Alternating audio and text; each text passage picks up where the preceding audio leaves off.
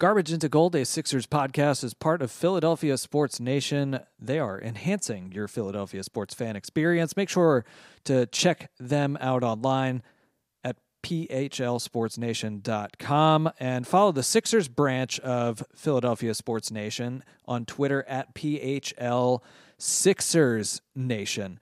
If you're not already doing so, please hit the subscribe button or the follow button here for Garbage into Gold, whether you're listening on Apple Podcasts or Spotify. Give us a review if you enjoy what you're hearing, and we appreciate all of our listeners' support to this point. Listen up, fellas. 2020 has sucked. Let's be real. It's almost the new year, which means new balls with our sponsor, Manscaped. Manscaped is the best in men's below-the-waist grooming, offering precision-engineered tools for your family jewels and helping 2 million men all over the world get rid of hair on their balls.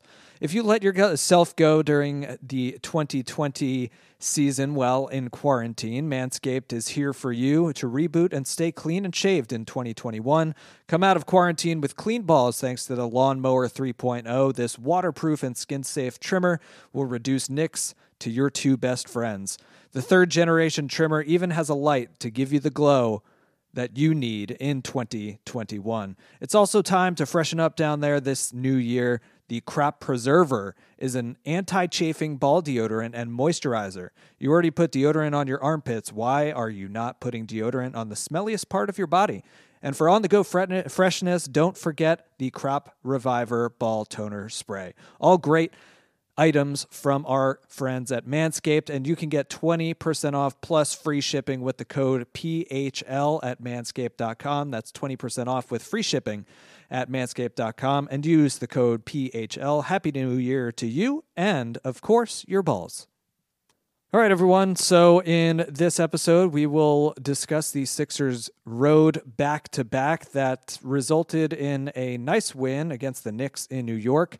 And Joel Embiid was out with back tightness against the Cavaliers on Sunday night, and it turned into just an absolutely ugly game, reminiscent of the 2019-2020 road Sixers. So we'll talk about both games and a little of the stuff that's going on around the league early on in the season. So sit back, relax, and enjoy this episode of Garbage into Gold.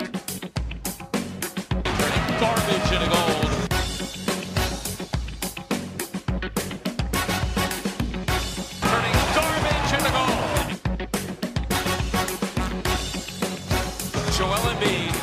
Garbage into Gold. What's going on, everybody? Welcome into Garbage into Gold, a Sixers podcast.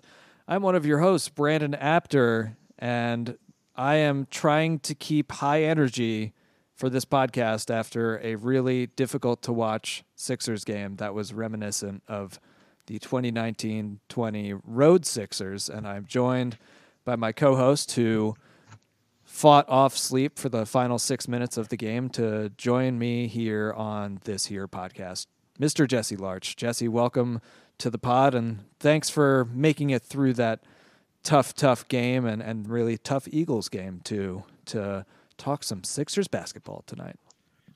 Yeah, I mean, they really didn't make it easy. Not much to be inspired by, and not much to really keep you on the edge of your seat there, especially I think it was like I was excited to see some Isaiah Joe, and I saw the end of the bench guys get up. I was like, all right, well, at least I can watch this. And then next thing I know, it was like the end of the game graphic going across my screen. Yeah. And I was like, oh, I don't remember dozing off, but here we are. I couldn't, if I honestly had been a first-time viewer of Sixers basketball, I don't think I would have been able to tell who was the starters between the last 5 minutes and the first 5 minutes. Like, that's how bad it looked.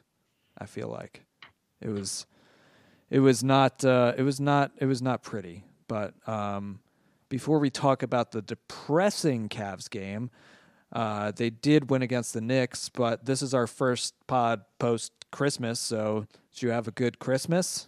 Get any good gifts? I mean, a lot of people bought me some Captain Morgan. So Can't go wrong with that. Well, a lot of rum and cokes were consumed over the last day or two.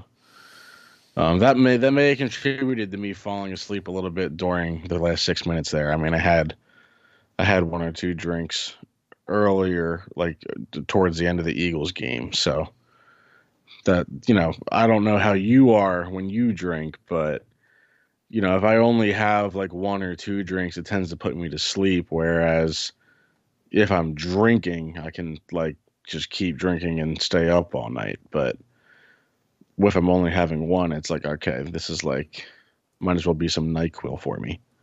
Yeah. Well, yeah, that's good. Captain Morgan for the holidays. That sounds like good gifts. Yeah, three different people bought me bottles of Captain Morgan, so I guess that says a lot about me. Yeah, I don't really know what you other than sports, what you enjoy partaking in.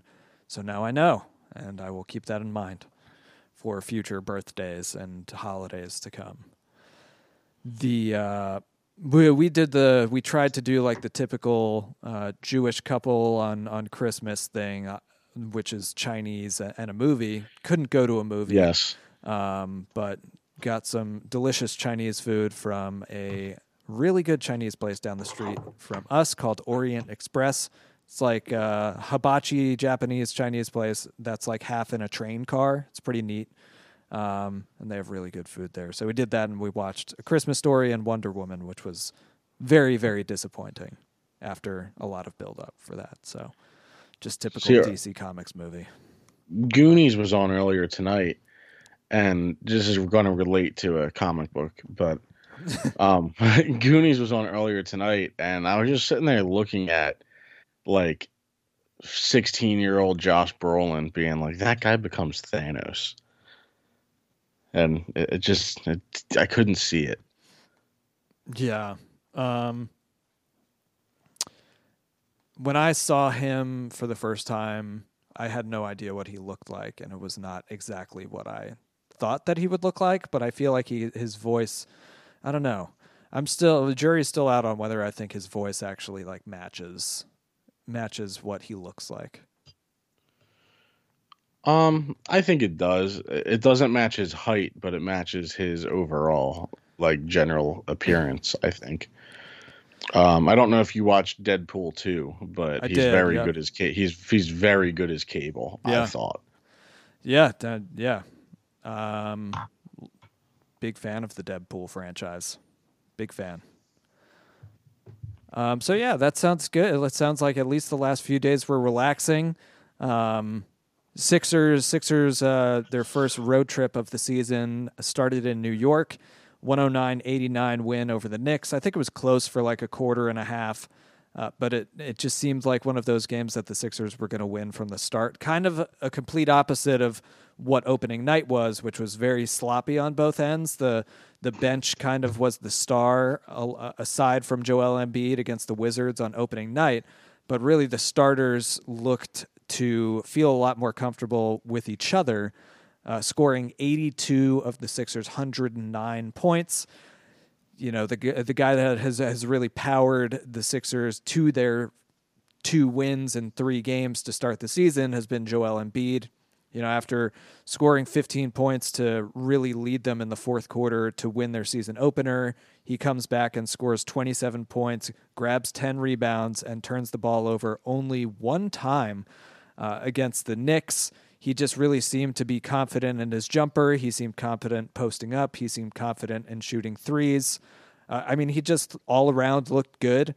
Fitness looked good. And even though he was out against the Cavs with quote-unquote back tightness, I think it's pretty much just load management terminology these days. But through the first 2 games, I know it's a 72-game season, but what have your impressions been from Embiid through those first 2 games? Better than you thought he'd come out, worse than he'd come out, or about where you thought? I would say like meeting expectations. I haven't been blown away by him. I mean, he's putting up great numbers, obviously, but I don't know, if some, like, for the last year or two, like year and a half, his stat lines have felt like quietly putting up good stat lines, not like he's influencing the game. Just for me. Um, but obviously, like he is still a top three center in the league, top two, arguably. I don't know who would really be the other guy in that argument. Um, yeah, I mean, I'm not upset with how he's playing. I don't think he really needs to do more. I think if the pieces around him do what they're expected to, this team will be fine.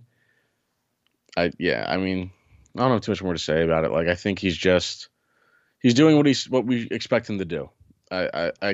We can't be upset with the way Embiid's playing so far.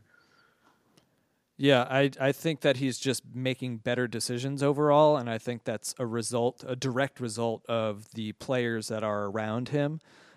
Curry, even Tobias, Danny Green, and even in those small ball lineups where, not small ball, but where he has four shooters around him, where it was him, Korkmaz, Maxey, Milton, and Mike Scott. Like, it really gives him the opportunity to not only post up, but be able to quickly pass out of double teams.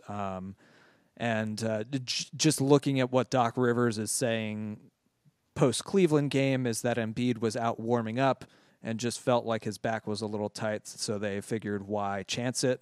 It makes sense. So may not have been like a planned rest day. It looks like he was planning to play, but we know how the Sixers look after they find out that Joel Embiid is not playing 5 minutes before the game actually starts. But anyway, we're still talking about the Knicks.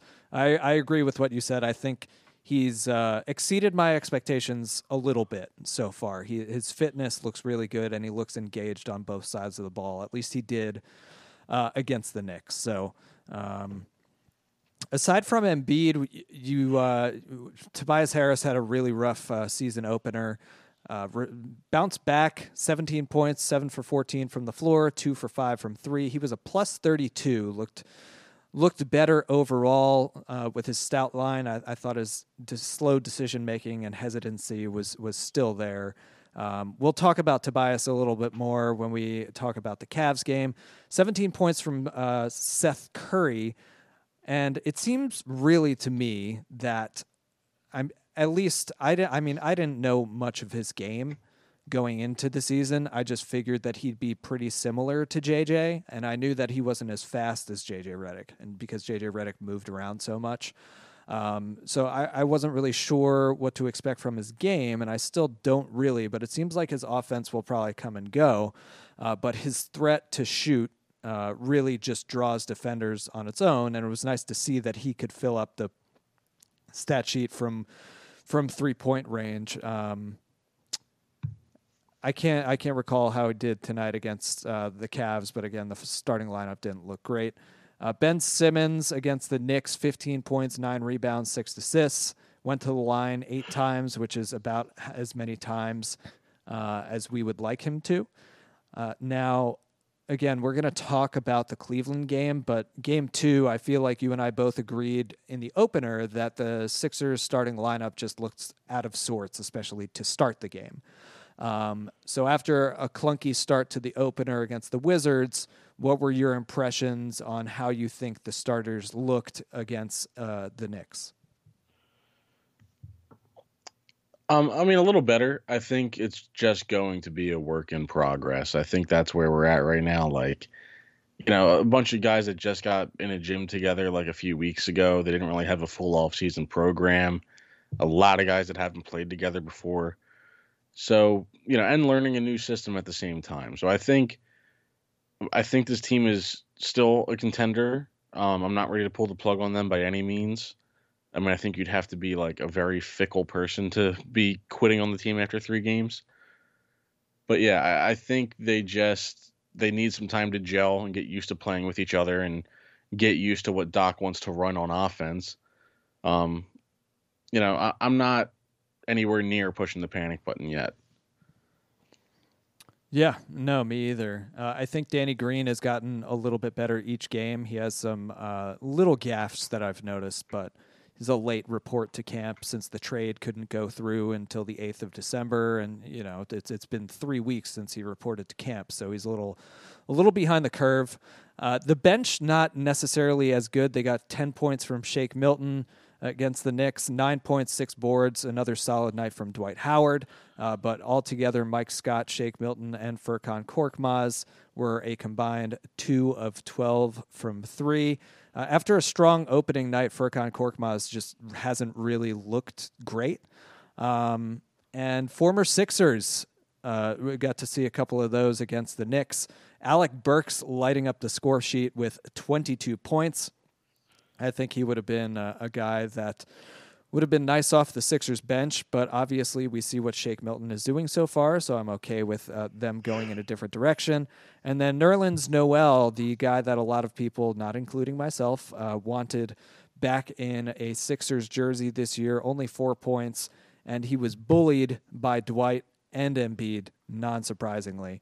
I know you probably didn't look out for this really much during the Knicks games, but I guess I never saw much special in Nerlens. Like, I understood that he was a good rim defender, but I feel like unless he bulks, it looks like he hasn't gained a pound since he got in the NBA. And I was just like, I guess I still don't understand what's so special about him.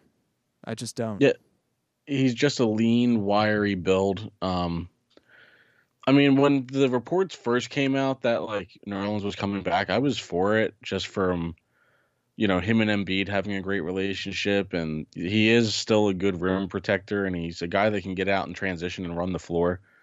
So in those senses, I liked the idea of bringing him back.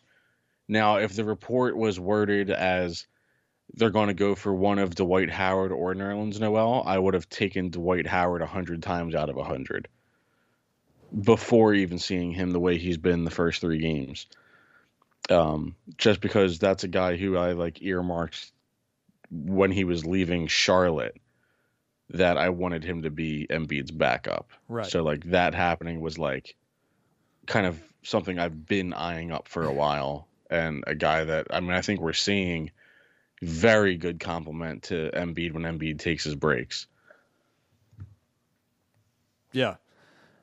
Yeah, I mean, I think as a backup, he's been great. I'm not sure how I feel about him now with Embiid out and him filling as a starter, given it's only been 1 game. But anything else on the Knicks win? Even though it was only like a day ago, I feel like it's hard to remember after what I just saw.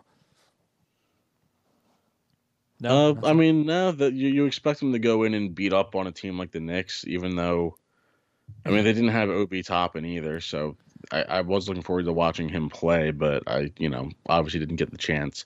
Yeah, Ben's defense was good. I think R.J. Barrett at one time was like 0 for 9 from the field, or like 3 for 13 at one point.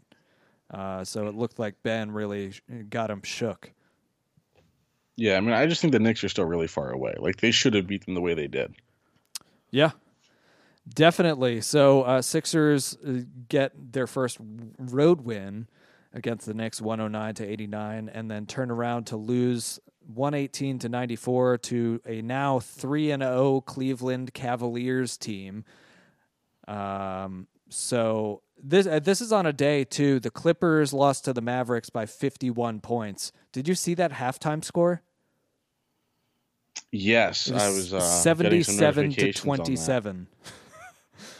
Yeah, I was glad I didn't tweet anything, because I was like priming up a tweet that was going to be like, well, Doc Rivers is looking at the comments they made about him and laughing, and then he went around and lost by almost 30 to the Cavs tonight. So yeah, so they lose by 51, given the Mavericks are a good team. The Sixers lose by 24. And it was a Kawhi-less Clippers team. Yeah. But I just expected more out of Paul George, I guess. He seems like a type of player that should at least help his team not lose by 51. That's crazy. It's crazy to me. But yeah, the Bucks also lost to the Knicks by 20. And the Hornets at one point were up by 17 on Kyrie, KD, and the Nets. They only ended up winning by 2, but a lot of the Eastern Conference powerhouses, per se, going down on Sunday night.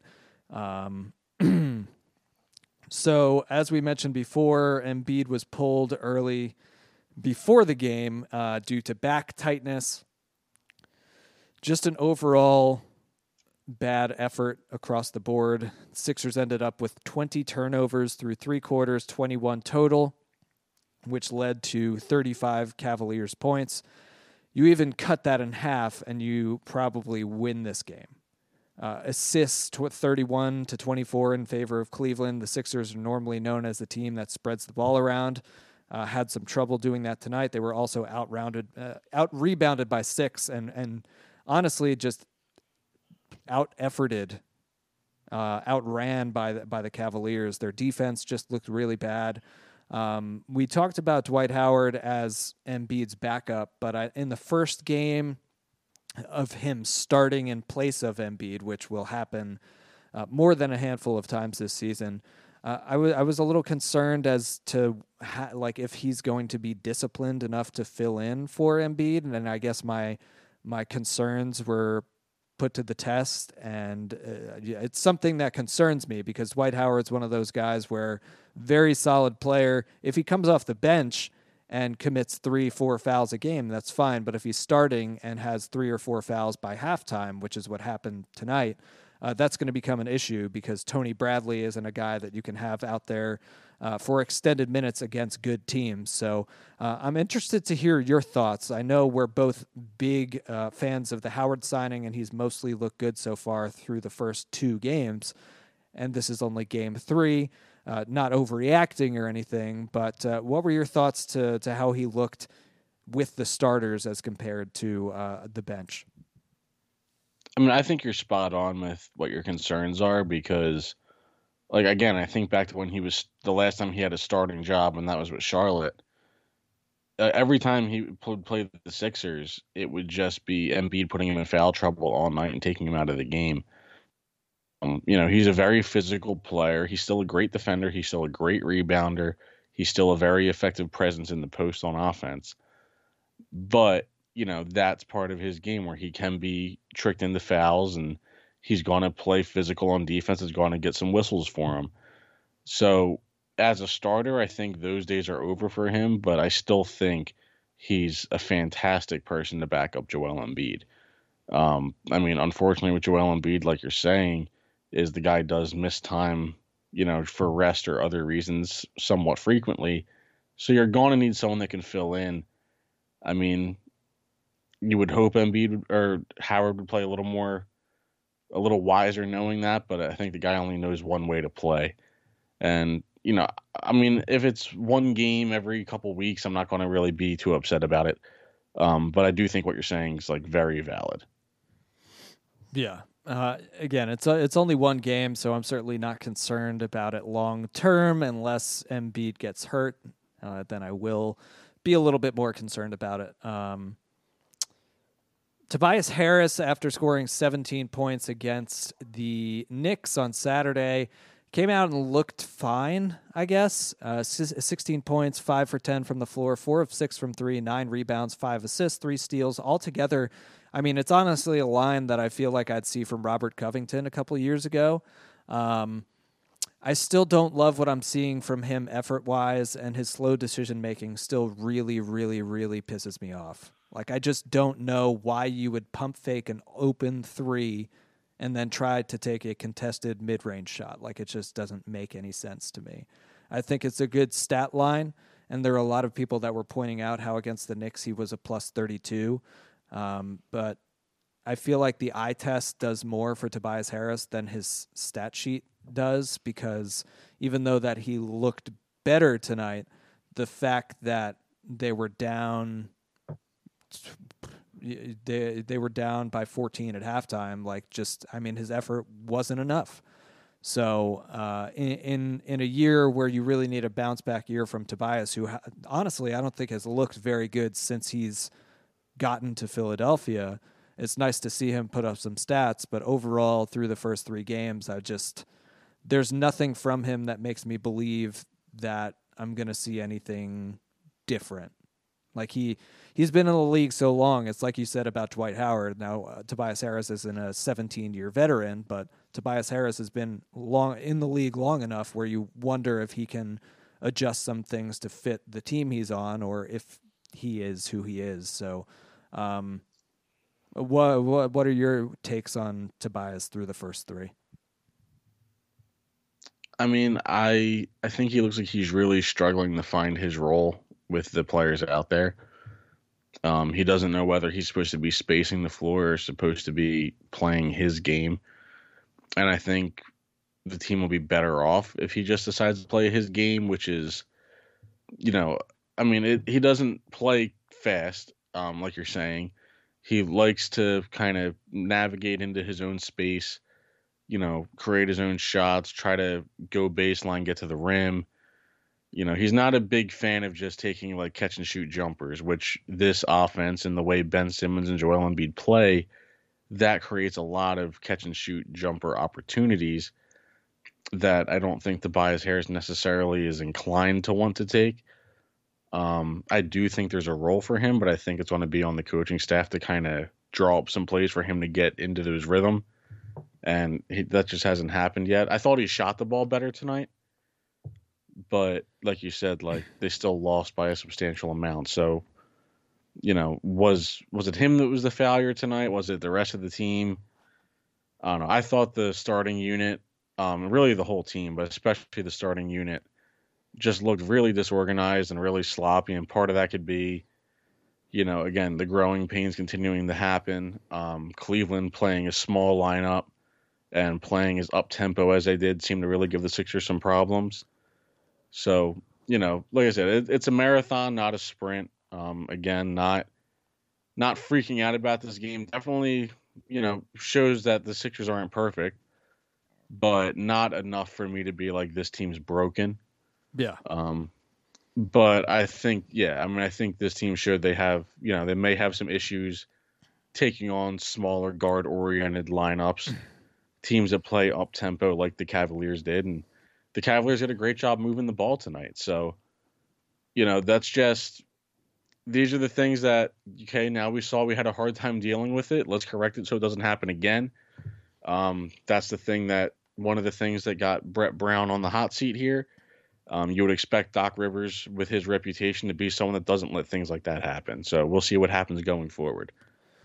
Yeah. Mike Scott off the bench was the lone guy that really did anything off the bench, and I even thought that it was a little too much Mike Scott. He seems to be a staple in Doc Rivers' early season rotation, just because the depth at that position just doesn't seem great for the Sixers. 19 minutes, 12 points, 4 of 8 from the floor. But unfortunately, due to Dwight Howard getting into foul trouble and Tony Bradley, not looking great, we saw some runs with Scott at the 5, Ben Simmons at the 5, and against Andre Drummond and JaVale McGee. Like that's not gonna work. I mean, rarely do you see Andre Drummond with a plus 27, 24 points, 14 rebounds against the Sixers. Like I was looking forward to Joel Embiid, Andre Drummond matchups like we have in the past, where Embiid just gets in his head. But really, Drummond looks to he was just doing what he does best: 6 offensive rebounds, 8 defensive rebounds, and just solid all-around game. JaVale McGee, 7 points, 6 rebounds in 16 minutes. And like I mentioned earlier, the Sixers out-rebounded by 6 on the game overall and just didn't look great effort-wise. Mike Scott, in general, he's really the only guy behind Tobias at that point, but do you feel like he's just has like too big a role at this point? I'm a little surprised at how much time he's getting, because you can rotate like lineups with Maxey, Shake, and Ben out there and let Ben rotate into the 4. Or you could just go small. So, yeah, I mean, I'm surprised he's getting as much as he is right now, because I don't think he's necessarily warranted it. Then again, there is that familiarity level because Mike Scott came over in the Tobias Harris trade, so he does know Doc Rivers from his time in LA. So maybe it's just getting a veteran out there that knows the system. Yeah, I mean, I don't think he's played necessarily poorly. He just, he's not a great basketball player. If he's not hitting his shots, he's almost worthless. I mean, and I love the guy, I love the character, but sometimes you got to call a spade a spade. Yeah. Aside from him, just not a good night for the Sixers bench. Shake Milton, 6 points on 2 for 6 shooting. Furkan Korkmaz, 1 of 8 from the floor, 4 points and minus 23. Missed all 5 of his 3-point shots. Just not great. Matisse Thybulle got 8 minutes, no points, 0 for 1 from the floor. And Tony Bradley, 17 minutes, 2 of 7 from the floor. We got to see some scrubs in garbage time. Dakota Mathias, one of the Sixers' two-way guys, scored 8 points on 3 of 6 shooting in 7 minutes of action. He looked very trigger-happy and confident, so excited to see him with the Bluecoats. Tyrese Maxey, 22 minutes, scored 6 points, only 1 assist and a steal, had a turnover as well. He's just he's going to get consistent run for Doc Rivers, and again, even on nights like against Cleveland when he doesn't look super great, that explosiveness to the rim is just very impressive for a guy of his size. And we talked about it after the opener, but it just seems like he's a guy that belongs, and he's only going to get better for the Sixers. All right, before we move on, why don't we take a quick break to talk about Anchor? I guess we can talk about Ben Simmons next. He had a good game against the Knicks, went to the line 8 times. Tonight he did go to the line 7 times, hit 5 of that, but that was really the only good thing that he did. He finished with 15 points, 6 rebounds, 4 assists, and 6 turnovers. Just a lot of mental gaffes, like just poorly placed passes, poor decisions, and I mean, Jesse, you know me more than a lot of people do on Sixers Twitter, and I've always been like very hard on Ben because I feel like when it comes to our best players, it seems like people are harder on Embiid than they are of Ben, because we've accepted what Ben Simmons is, but we expect more out of Joel Embiid, and I don't really get that. It's the same with like Carson Wentz. We all want him to be very good. That's why we're so critical of him. It's same with other guys on other teams here. Like Bryce Harper in his first season wasn't great. We wanted him to be good, and it just didn't turn out that way. So getting back to Simmons, it's just like I said this the preseason, but the additions the Sixers made were going to mask some of his offensive flaws to a point. Now, obviously, you hope to have Joel Embiid in the majority of the games, especially in the playoffs, but tonight really showed that Ben's lack of progression in any aspect of his offensive game since his rookie year is a bigger issue than people realize. And yes, I know it's only game 3, but I want to bring it up because this has been a thing that's been a problem for longer than 3 games during this season. Like in the half court, he is essentially a non-factor on offense. He brings the ball up and passes it, and that's really it. Like I don't really know what else to say. I love Ben Simmons, but you hope when you have 2 all-star caliber players that the other one is able to hold a little bit against the Cleveland Cavaliers, but it just looked like he last year how they kind of looked down to teams and played down to it. Looks like he played down to the Cavaliers. So I'm interested to know your impressions on him so far. I know it's only 3 games, but I guess I'm just very disappointed that we've again not seen any progression in his offensive game. I mean, I don't entirely agree. You talk about the Twitter thing. I think it's the opposite. I think Ben gets all the criticism and Joel gets almost none. That's maybe just different perspective. Offensively, I agree he hasn't improved the way we'd hope. I do think in these 3 games under Doc Rivers, we've seen him with a bit more of an attacking mindset. I think back to the first game when once he started attacking, everything started to fall into place for the team. And, going to the line 8 times against the Knicks, 7 times tonight. He's clearly making an effort to get to the rim and get to the line. I also agree that he had a lot of moments tonight where he should have just went to the rim and went up with the ball, and at the last minute would decide to try to pass out to someone and end up turning it over. Um, and I mean, I think that might just be a confidence thing, and I think Doc Rivers is going to get him out of that. I think this is going to be the year where we see Ben just driving to the hoop with reckless abandon, which we've all kind of been waiting to see. I know we say like aggressive Ben comically, but I mean that's what the team that's what he needs to kind of unlock him becoming a superstar and not just a star. Yeah, and I've noticed that in situations where he becomes aggressive, he then sometimes cannot judge his own power, I guess, because I feel like over the first 3 games of the season, he's been called for at least a handful of charge calls. So I feel like when it comes to his decision making, whether he's going to pass it out or actually go up with the basket, like go up to the hoop and draw a foul or try to make a shot there, I want him to go up and try to make the shot every time, because I feel like 7 times out of 10 he's going to get fouled. Yeah, and even the last 2 games, what was he? He was 6 of 8 and 5 of 7. Like that's an improvement. Yeah. So like clearly he's getting better at the foul line, and I think he's starting to trust himself if he goes to the foul line. And we've heard Doc say that that's something he wants Ben to do.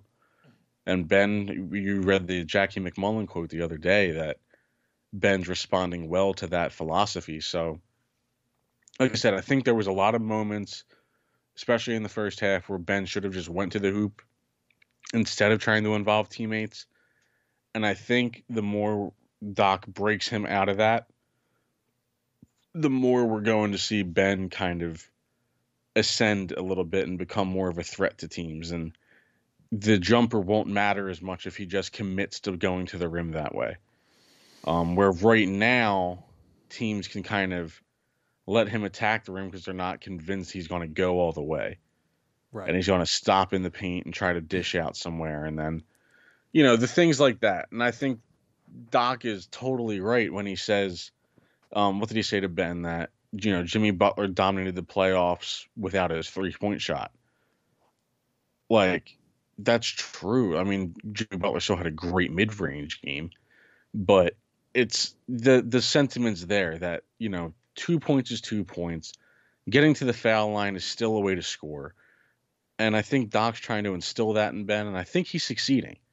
But it's not going to be an immediate success. It's going to take time to get Ben adjusted to it. And I think tonight was a very good example of the growing pains of that. But I am still optimistic of where Ben's heading this season. Yeah, I guess I'm overall just frustrated. I know that he's only 24. I'd love to see him, like I've told a lot of people, I don't even need a 3-point shot. I feel like a serviceable like free throw line jumper or baseline jumper could even open things up a little bit more for him with regard to keeping the defense guessing, something like that. And he's such an elite defender, but I guess at this point, with how the team is constructed and how much focus is on him and Embiid, I just wonder if his defense is really enough for what they need to get over whatever hump they need to get over to get to the next level in the playoffs. And that's something that we'll have to see moving forward. And you mentioned, to your point about Doc, I think that he's really working with Ben on a lot of different things, and it's going to be a progression. Dwight Howard has talked very highly about Ben, and Ben about Dwight, about how he's being pushed by them, and it seems like he has guys that are pushing him, which might be very different from Brett Brown, who said to the media that he'd like Ben to shoot threes, but Ben never addressed that and kind of did his own thing anyway. So maybe that accountability and everything from Doc Rivers and Dwight Howard is making Ben want to become the best version of himself that he can, and we'll be able to see that progress over the season. And I believe that it will happen. It's just frustrating to see the same shit year after year after expecting to see improvement like we've seen in guys like Jason Tatum or Jaylen Brown or even Markelle Fultz. Like it's Markelle Fultz goes through this whole thoracic outlet syndrome, through 3 games, he's averaging almost like 20 points a game. He was 10 for 11 from the line tonight, scored 26 points,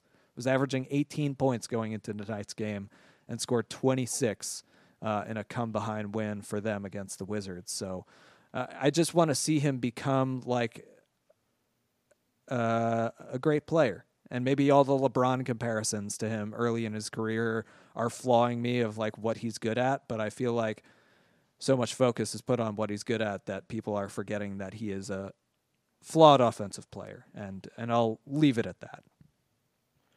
Yeah, I mean, I just think for him to get to the best version of himself, he needs to commit to playing aggressively, as with playing a downhill game. And like I said, I think he's getting there, and I think Doc's going to make him get there. It's just like you're saying, it's going to be a progression. It's not going to happen overnight. Yeah, but I think there's clear signs of improvement in that area already. So that gives me reason to believe that it's going to continue trending upward. Yeah. So one of the things that I saw on Twitter tonight early on that I tried to pay a little bit of attention to in the second and third quarters when there were still the starters and the regulars in there was that other than the pick and rolls being implemented, are we really seeing anything different from Doc Rivers' system yet? I know there was a point where Doc said, I really like some of the stuff that Brett ran.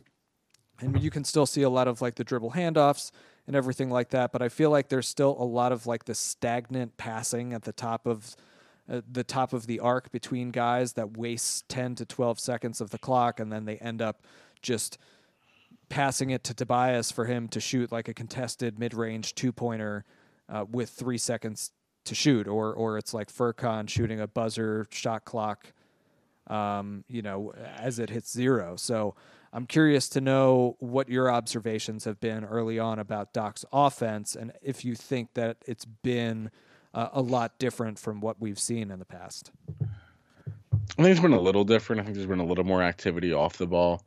When Shake and Tyrese Maxey get in the game, there's a lot more activity of guys without the ball.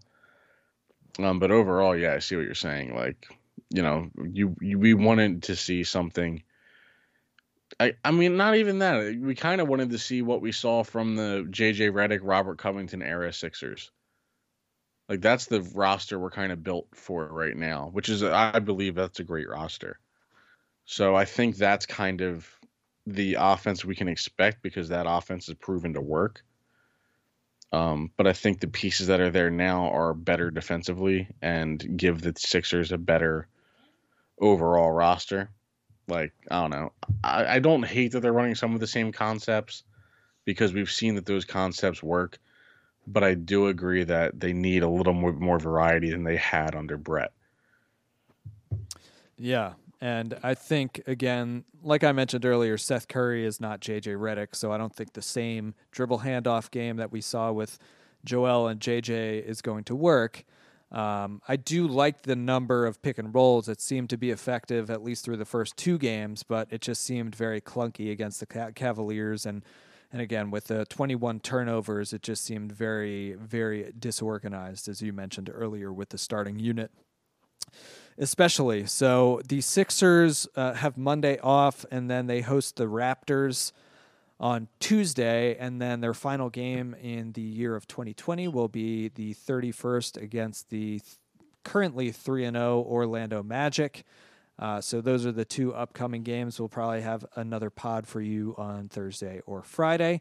Some other things from around the league. I'm not sure. They lost to the Hornets tonight, rallied from being down by 15 or 16 points, but a lot of people expected the Nets to come out a little bit slow, but it looks like Kyrie and KD have really not skipped a beat. They beat the Wizards. They beat Boston on Christmas, and that was it was a convincing win. So I picked Nets first when we did our Eastern Conference picks. I think you had them 3rd or 4th. Yeah, I'm regretting that because they look like they're going to be a serious problem this year. I think what a lot of people are forgetting is that Kevin Durant was cleared for basketball activity during the playoffs last season in the bubble, but he just they didn't want to chance anything. he's probably not going to play Yeah. every single back-to-back, but I feel like a lot of people were expecting him to play maybe like 40 to 45 games out of the 72, but I feel like he's going to end up playing 55 to 60 of them. And Kyrie just looks unreal. Yeah. Like, he's Yeah. so good. He's really weird, but he's so good. I think, again, they were down by 15, and I think he ripped off like 10 or 12 straight points. It's ridiculous. Yeah, I mentioned earlier the Bucks lost to the Knicks. They're 1-2 now. They lost to Boston at the buzzer, and they beat the Warriors. Any thoughts on the early season Bucks?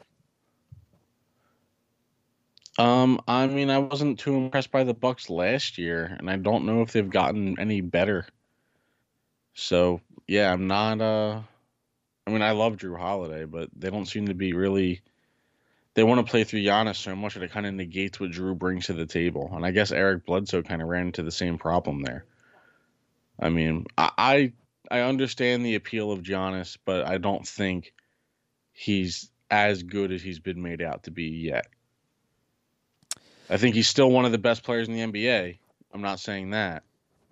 But he's made out to be like a demigod, and I still think there's a lot of holes in his game that teams can exploit and frankly are exploiting. Yeah. So one of the teams that they have beat are the Warriors. They were somebody that we the both only forgot. team they've beaten. Yeah, the is only the team Warriors. that they have beaten the Warriors. The Warriors now 1-2 after beating the Chicago Bulls by 1 point tonight.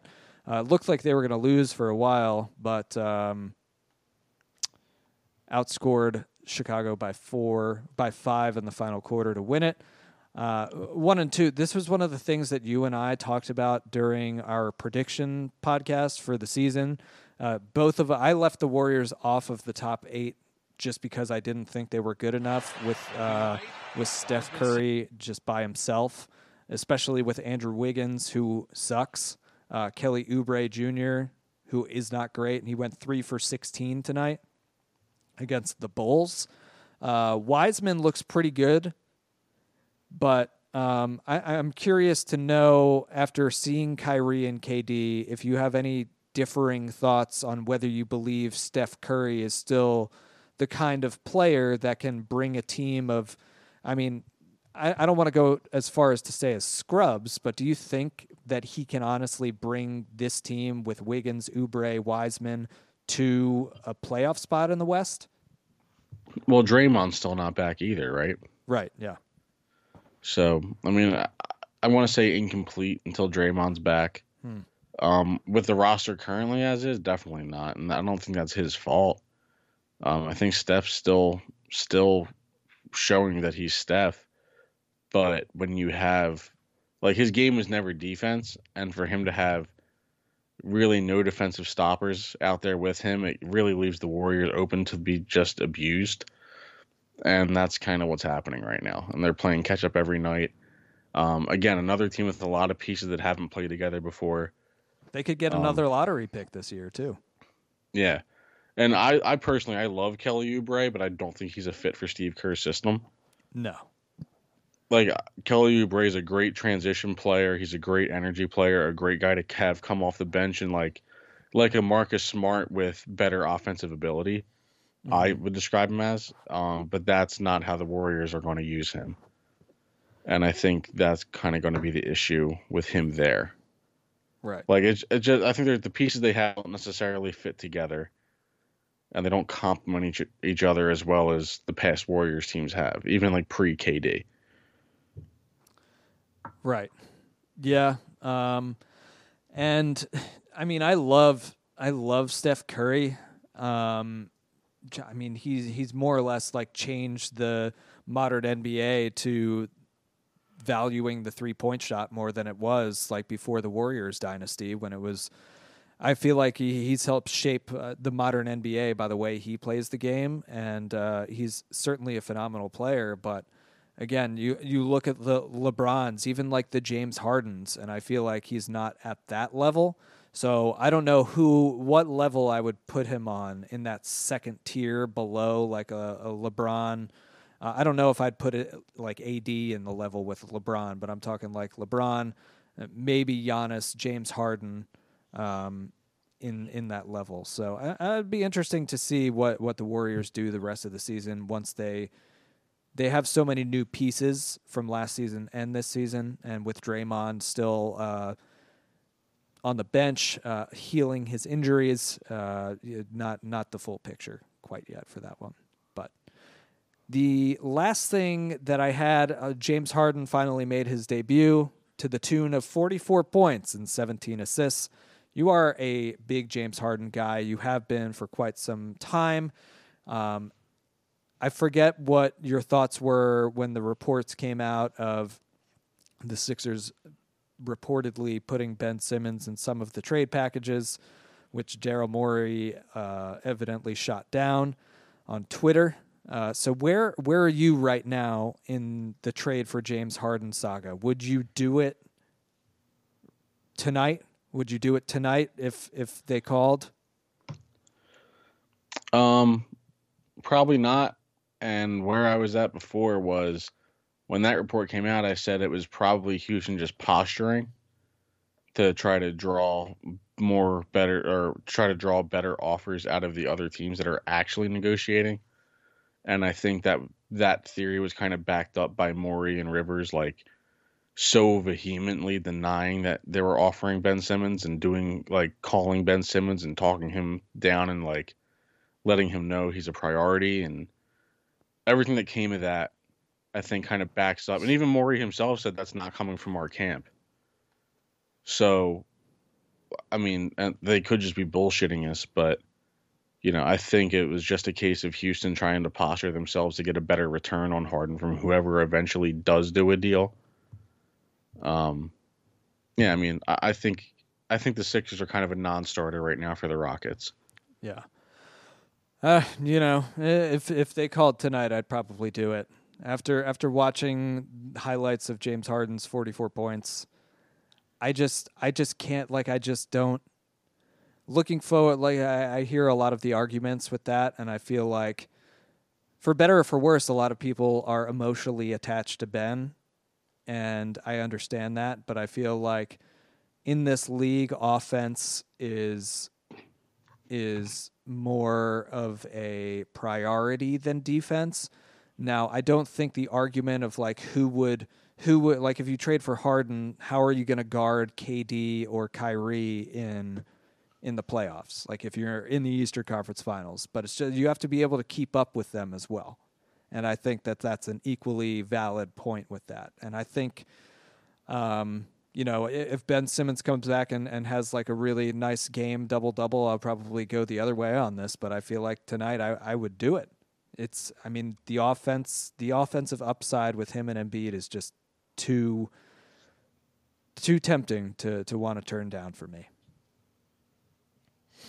I mean, I get that side of it, and me being such a big Harden fan, I lick my lips at the idea of him in a Sixers jersey. You seem like a guy that would be okay either way. If they don't do it, you're fine. If they do it, you're fine. Yeah, I guess that's a fair assessment. I'm not itching to get rid of Ben Simmons because I really love Ben Simmons, and I think he's got so much room to grow.